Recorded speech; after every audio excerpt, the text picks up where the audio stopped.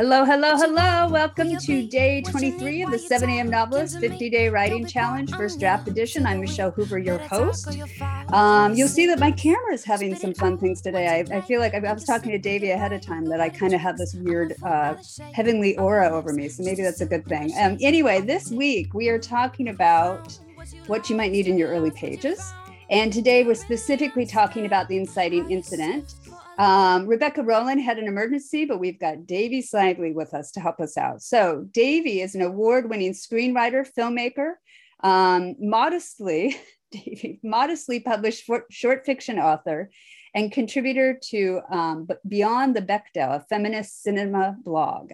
She's alumnus of the AFI's Directing Workshop for Women and Fox Studio Filmmakers Lab, and a scholarship winner of the Nostos Screenwriting Retreat and Martha's Vineyard Institute of Creative Writing. She recently graduated from Grub Street's Novel Incubator and is currently revising her first novel and working on a collection of short speculative series. So Devi is a novelist with us, but she also has tons of screenwriting experience. And actually her being in our class was amazing because of that past experience. So she's going to help us out with the inciting incident today, talking about it in terms of novels, but also possibly in screenwriting or however that blurs over.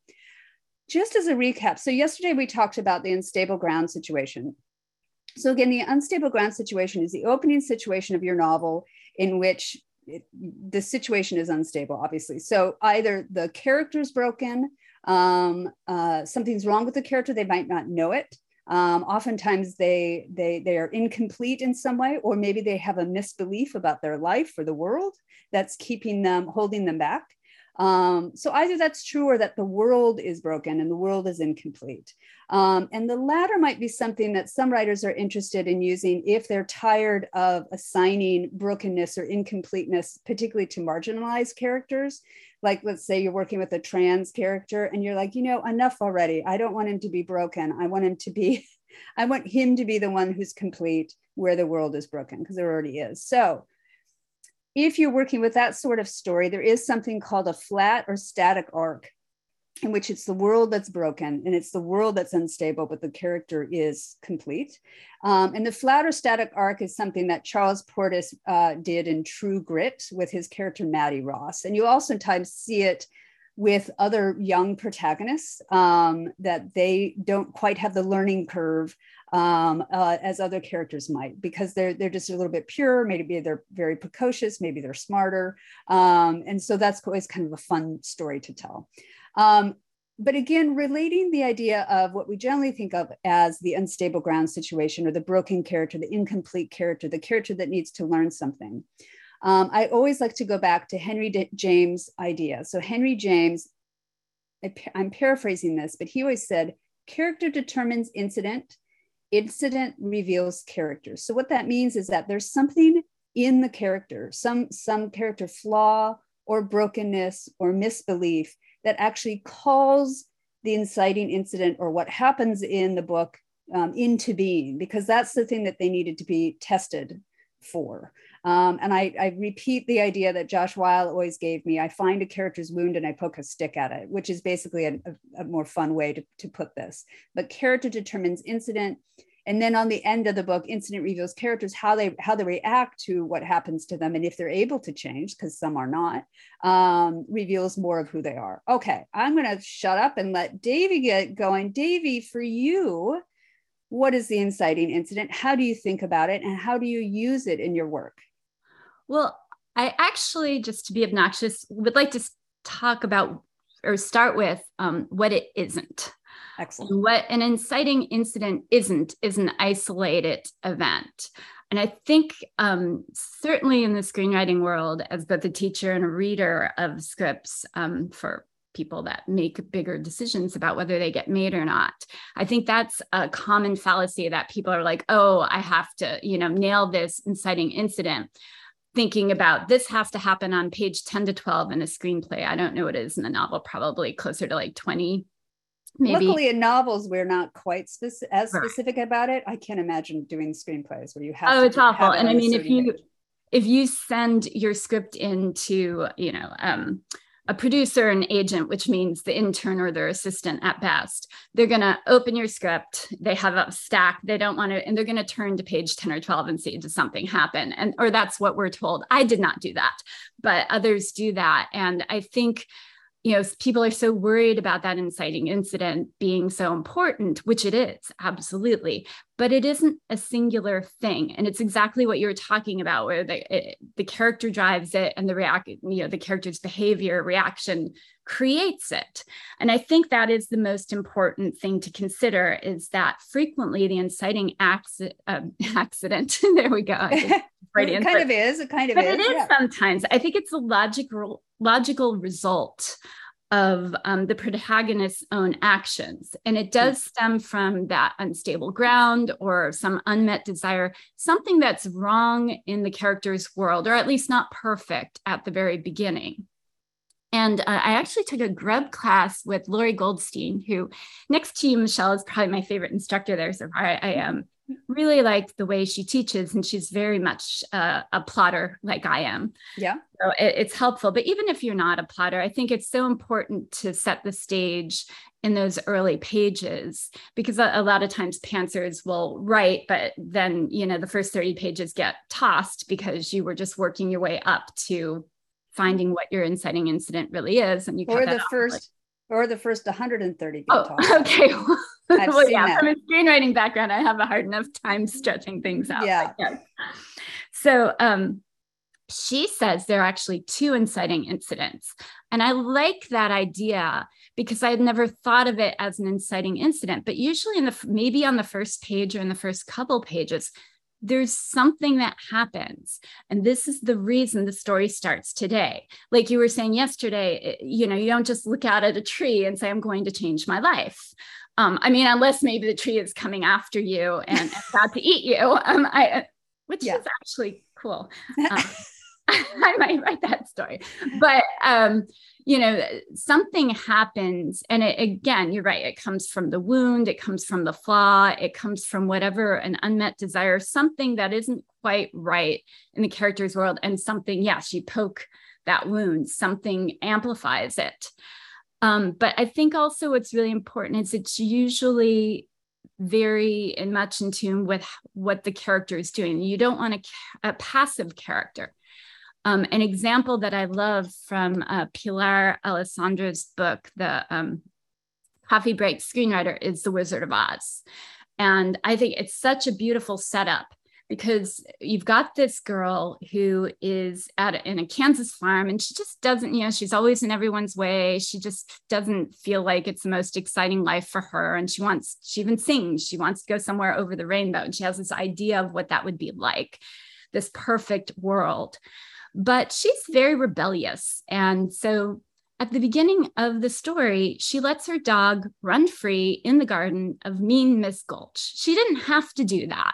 Her own rebelliousness, her own, obnoxious behavior causes the dog to go into the yard of a woman, get into the garden. The woman yells at him and the dog bites her. And so now that starts the story, really, because now Ms. Gulch gets an order to have the dog put down, and she's going to take the dog away. But what's really cool about that is, so what does Dorothy do? She did something, there's a cause, there's an effect. Now she's got this problem, but that's not the inciting incident. That's the first inciting incident that's going to cause the later inciting incident. So now she has to run away because she has to protect her dog. But there's a storm coming out her side, and she knows this. Everyone's been prepping for it. She's been in everyone's way while they're trying to get everything done before the big storm is coming. She runs away and meets a fortune teller. And the fortune teller can see she's a teenager running away, and sneaks a peek in her bag while her eyes are shut and realizes, okay, she's got this farm, she's got this family, whatever. So she describes it, and he describes it and tells her, oh, I see this woman. He describes her aunt, and she's putting her hand over her heart, and she's, really upset, and somebody's broken her heart. And he's spoken to her, because what we do know about this girl, she loves her dog, she loves her family. So everything is motivated by who this character is. So she she's like, oh no, she's sick. She needs me. So right before the storm's really about to get bad, she runs back home. Again, her own actions based on her own intentions, her own character. But it's too late. She gets there. Everybody has locked themselves in, the storm cellar. And that's why she gets caught in the storm in her house and gets taken up and thrown over the rainbow and kills a witch, and everything goes from there. But I love that because it's not, that is the inciting incident, that the house, she flies over the rainbow and lands in Oz and kills a witch that threatens her and, propels the rest of the story. But there isn't a single incident. It's this general building up. Yeah, that's There's interesting. stakes involved with that because we're invested in her love of her dog, her love of her family, what kind of character she is. She has this dream of getting out. We're really invested. All these things have given us information about who she is and why we should care about her. So it's not make this happen on whatever page. It's build into something that is almost inevitable in a way based on her own actions. Yes. And what I love, it really, when I think about the plotting of that, it's just so beautifully done because the two, if you call them both inciting incidents, so mirror each other because they're both the character taking a risk or the character rebelling. And then the first one, we've got the neighbor yelling at her, causing her problems. And then she kills the witch. So it has this kind of nice parallelism. But killing the witch, which causes her even more trouble. So that kind of revenge against the person that caused her trouble to begin with. Now she's in more trouble. And so I oftentimes think of that, and we're going to talk about this tomorrow with Ron McLean, that's the later inciting incident. And I've heard this in drama writing circles, is called the point of attack. And none of this matters. These names don't really matter. And you'll hear writers use different terms all the time for the same things. And so, and it's because we're creatives and we're writers. And I hope it actually always stays that way. We're not working in, we're not doing finance here. Thank God. Though maybe we'd make more money if we did. I would not. I can't do math. Math and I do not. Numbers, you. But also the inciting incident is usually, I normally think of it as the thing that causes the problem for the character and kind of sets them up for having to do something to fix the problem. You might then need a separate incident that pushes the character into action, because the initial inciting incident might not actually push them into action. It might actually just unsettle their life. And they might be a little lost for a little bit and a little indecisive. And so then you need that point of attack that moves them forward into the story. And basically the Wizard of Oz is such a perfect example, because usually a point of attack, once the person or the second inciting incident, once the character crosses that threshold, they can't go back, or they're fighting the whole story to go back, which is what she's doing. She's fighting the whole story to go back, but she's not going to be the same person by the time she comes back. And in terms of character determines incident, incident reveals character, Devi so wonderfully articulated how Dorothy's character caused that incident to come about. And then how she reacts to it. She doesn't just whine and moan and hang out with the dwarves in Wizard of Oz. She actually tries to do something. Munchkins. No, wait. I knew I was saying that wrong. So excellent. And there are also, so how have you dealt with this in your own work? Well, I actually, any story I start, I almost always start in screenplay format, whether I'm going to write fiction or not. And I think it's just because I don't have to get bogged down by all the words. I'm just thinking about the very key things that are important to the story. Just what is my character doing? What is happening as a result of what she's doing? How am I going to reveal that? So I try to keep it very, very streamlined. And for me, the screenplay format is just ideal for that, because I'm not worried about making it pretty. I'm not worried about the words. I'm really just thinking in the moment, watching the movie. But I think also, as much as I'm a plotter, in that opening thing, And that's what I was talking about with pantsers who just write endlessly, sometimes to get into the story, and might, take anywhere from 50 to 150 pages of stuff before they actually start the story. I think in screenwriting, you almost go the opposite way. You really like what starts the story, and then you might work backwards from the inciting incident. You might have that idea of, oh, this is what, this is the premise. This is really exciting. How do I get here? And I think a lot of that really just comes from doing a lot of character development, because you're thinking, what's important to know about this character that this inciting incident is actually going to have any kind of resonance. So I think doing a lot of character work, you realize, and that's what I thought was so great about Dorothy. We know that her parents and her, her family and her dog, she's a very loving, caring person. She will do anything for a friend. She will risk death, which we see later when, she kills the witch, not to save herself, but to save the scarecrow, right? Because he's on fire. So she was scared, and she wasn't really doing the right thing when she was being selfish, but when she was being generous, it gave her a new courage. So if we know this about our character going in, the story is going to dictate itself, because we're always going to know her motivations. Yeah. So I think for the inciting incident, and really for anything in the story, it's all about figuring out who the character is, every level, the flaws, the strengths, the unmet desires. It's really important. Yeah. And I think I saw that in your process of writing your book, because I think you did have that inciting incident, but then you needed to go back. And Devi is such a workhorse. I mean, she just is so incredible. You probably get a sense of it here as she's talking. But so she would go back and just kick herself to get Neil down, right? In order for him to be, I don't know, worthy of the inciting incident or a cause of the inciting incident. Yeah. So thinking about what is the first spark of your novel, but then you might have to go backwards in order to figure that stuff out. That doesn't necessarily mean that's the beginning of your novel. Yeah.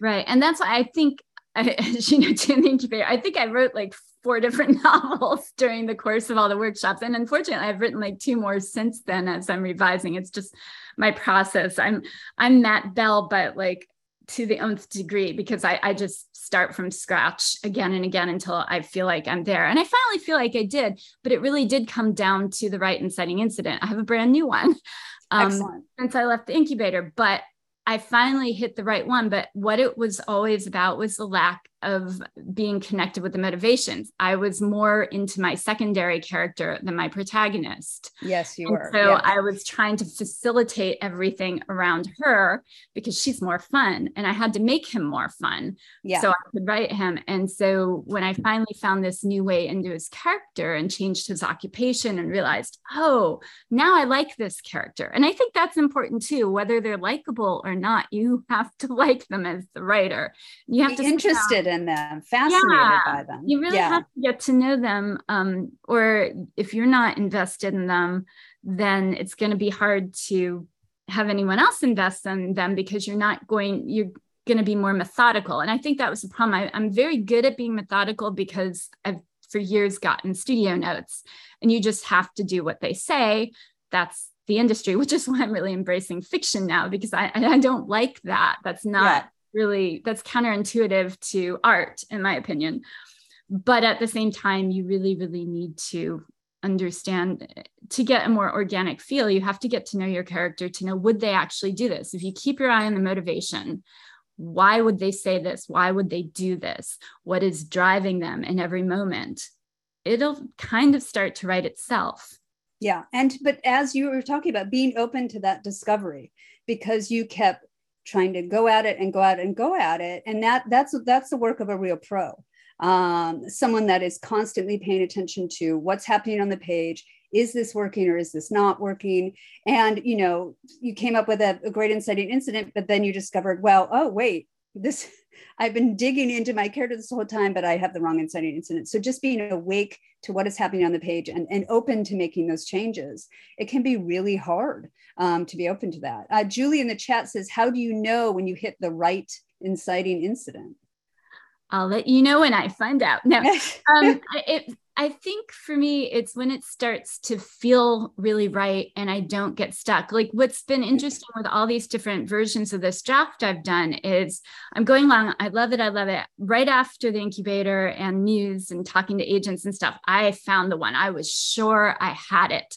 And I loved my first act. That is like the first time I could say that about it. I'm like, I love this first act.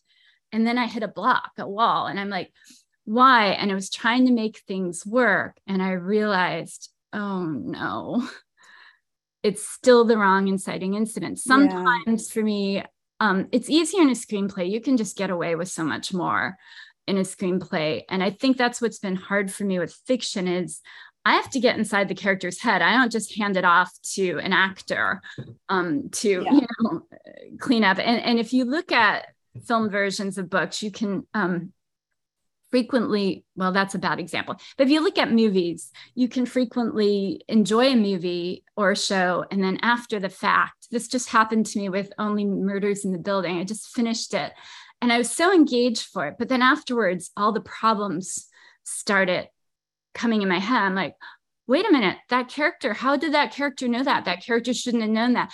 But you don't care in a film. Most of us don't put that level of thinking into it. You're not in the character's head. You're just watching and you're consuming.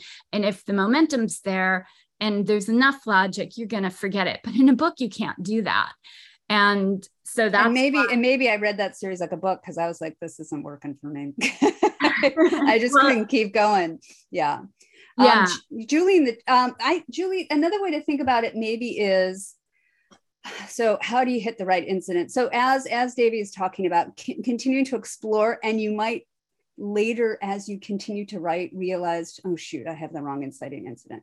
But the inciting incident should be something that speaks to your character more than it would speak to any other character, that undermines your character, that creates a problem for your specific character and their neuroses, their flaws, their past experiences, their misbeliefs, all their hang-ups, that causes a problem to that specific character more than it would cause a problem to their buddy or to their girlfriend or to anybody else. And so that's why the tie between the character and incident is so close. You are writing about that particular person for a very particular reason, and you're putting them through the paces in a very certain way because of their own past experiences and their past wounds and their misbeliefs. So having that echo is really important. I think about one of my favorite novels is called The Orchard by Amanda Copeland, and we keep awaiting for another novel from hers. But the opening is you've got a man who's lived alone most of his life. He runs an orchard.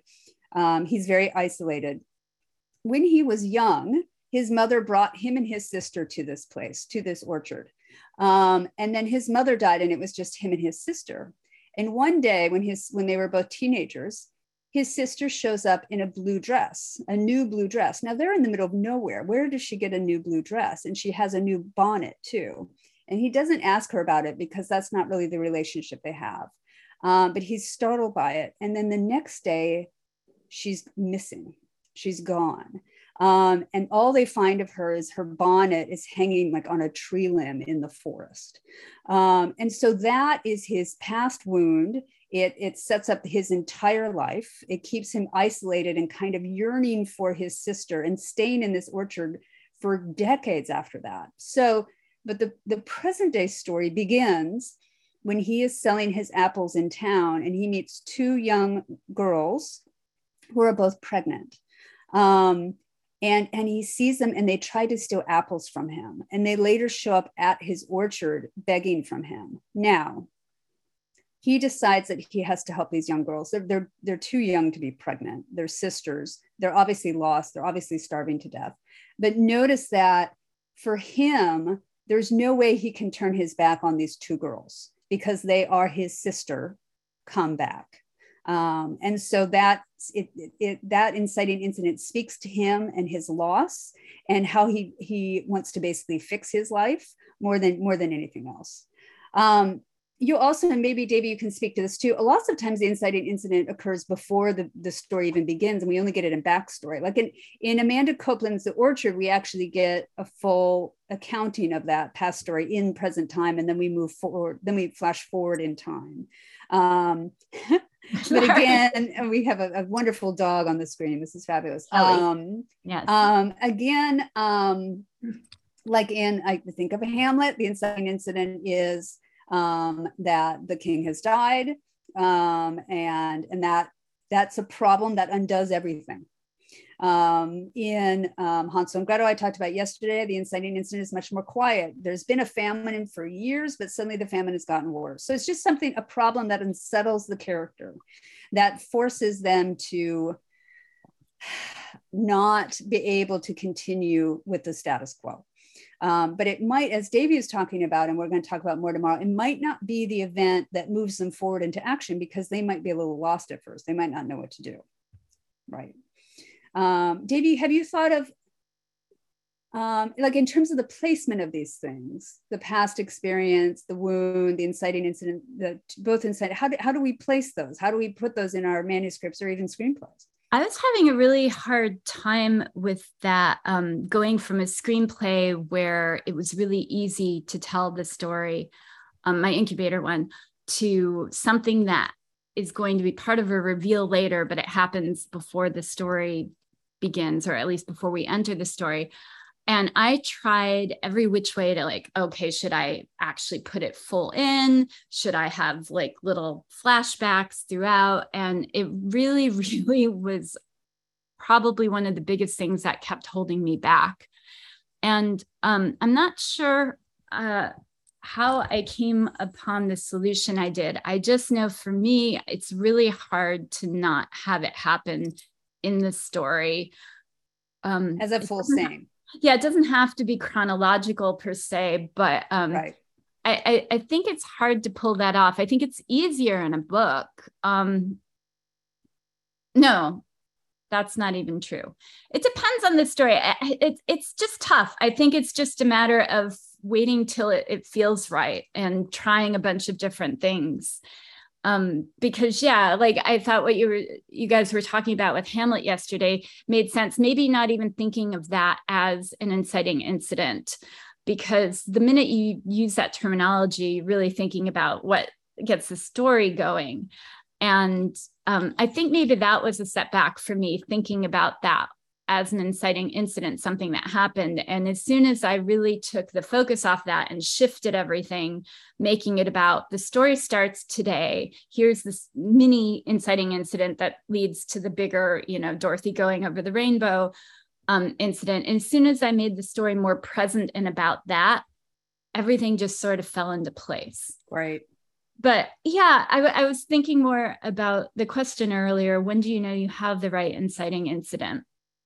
And I just like to start over and over again. I think it's something for me to discuss with a therapist or whatever. But I think what it comes down to is if all the main pieces fit together, you might want to play with the order you put them in. But if you don't have to plot out your entire story, but if you know the beginning, you know where they are at the end, and that can change. It's sort of like having a roadmap. You can go on a road trip. If you have a map and you know your destination, you're good to go. You can always take a detour and go see the largest ball of twine or whatever on your way and whatever, because you can always go back to your map. But I think if you have a few key points along the way, you're like, okay, she's going to go over the rainbow. She has to go see the wizard. She's going to meet these three characters. The wizard's only going to help her if she gets the broomstick of the Wicked Witch of the West. Now she has to face the very thing she's trying to get away from. But in the end, she's going to, figure out how to get home and realize there's no place like it. So I think if you had just those little points, it's easier to figure out, okay, what's the best order to do that in? And how can I logically get there in a way that makes sense? And then you're not really thinking about it in terms of this is the inciting incident. These are the points. These are just the story things that need to come out. How do I arrange them? Yes, perfect. So really, think about takeaways here. So even if you're a plotter, if you're a pantser, no matter what, even if you feel like you've plotted out the entire book, because I have students that sometimes say, I'm going to save myself the nightmare of not having plotted out my entire book. And I'm going to make sure I get it plotted out right ahead this time, my next book. And it still doesn't work, because as Devi's experience, and I think this is something, you can do all sorts of plotting in the world, but you still have to be awake to what the book is becoming on the page, and be willing to adjust, be willing to make major changes. Otherwise, you're going to just actually choke the book, and you're just not going to be able to finish it. And so I love, Devi, I absolutely love your process with that. And I think it's a good lesson for everyone. Okay, we have to go, but thank you so much, Devi, for being with us. Just such a great energy here. Tomorrow, we're going to talk more about this idea of the point of attack, whether it actually exists or not. We're going to have Ron McLean.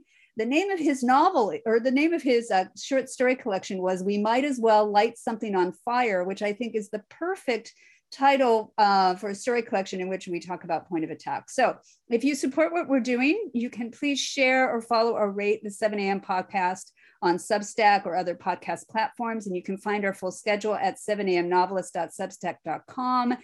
Thank you, everyone. Get to your desks, get working on those inciting incidents to get your stories moving. Have a fabulous day. Bye. Have you found what you lost? Have you lost what you found? Do you really understand how you sift for a love in the sand? Like a leaf inside the wind, and you go where it tells you to go, but you never wonder why there isn't nothing here at all.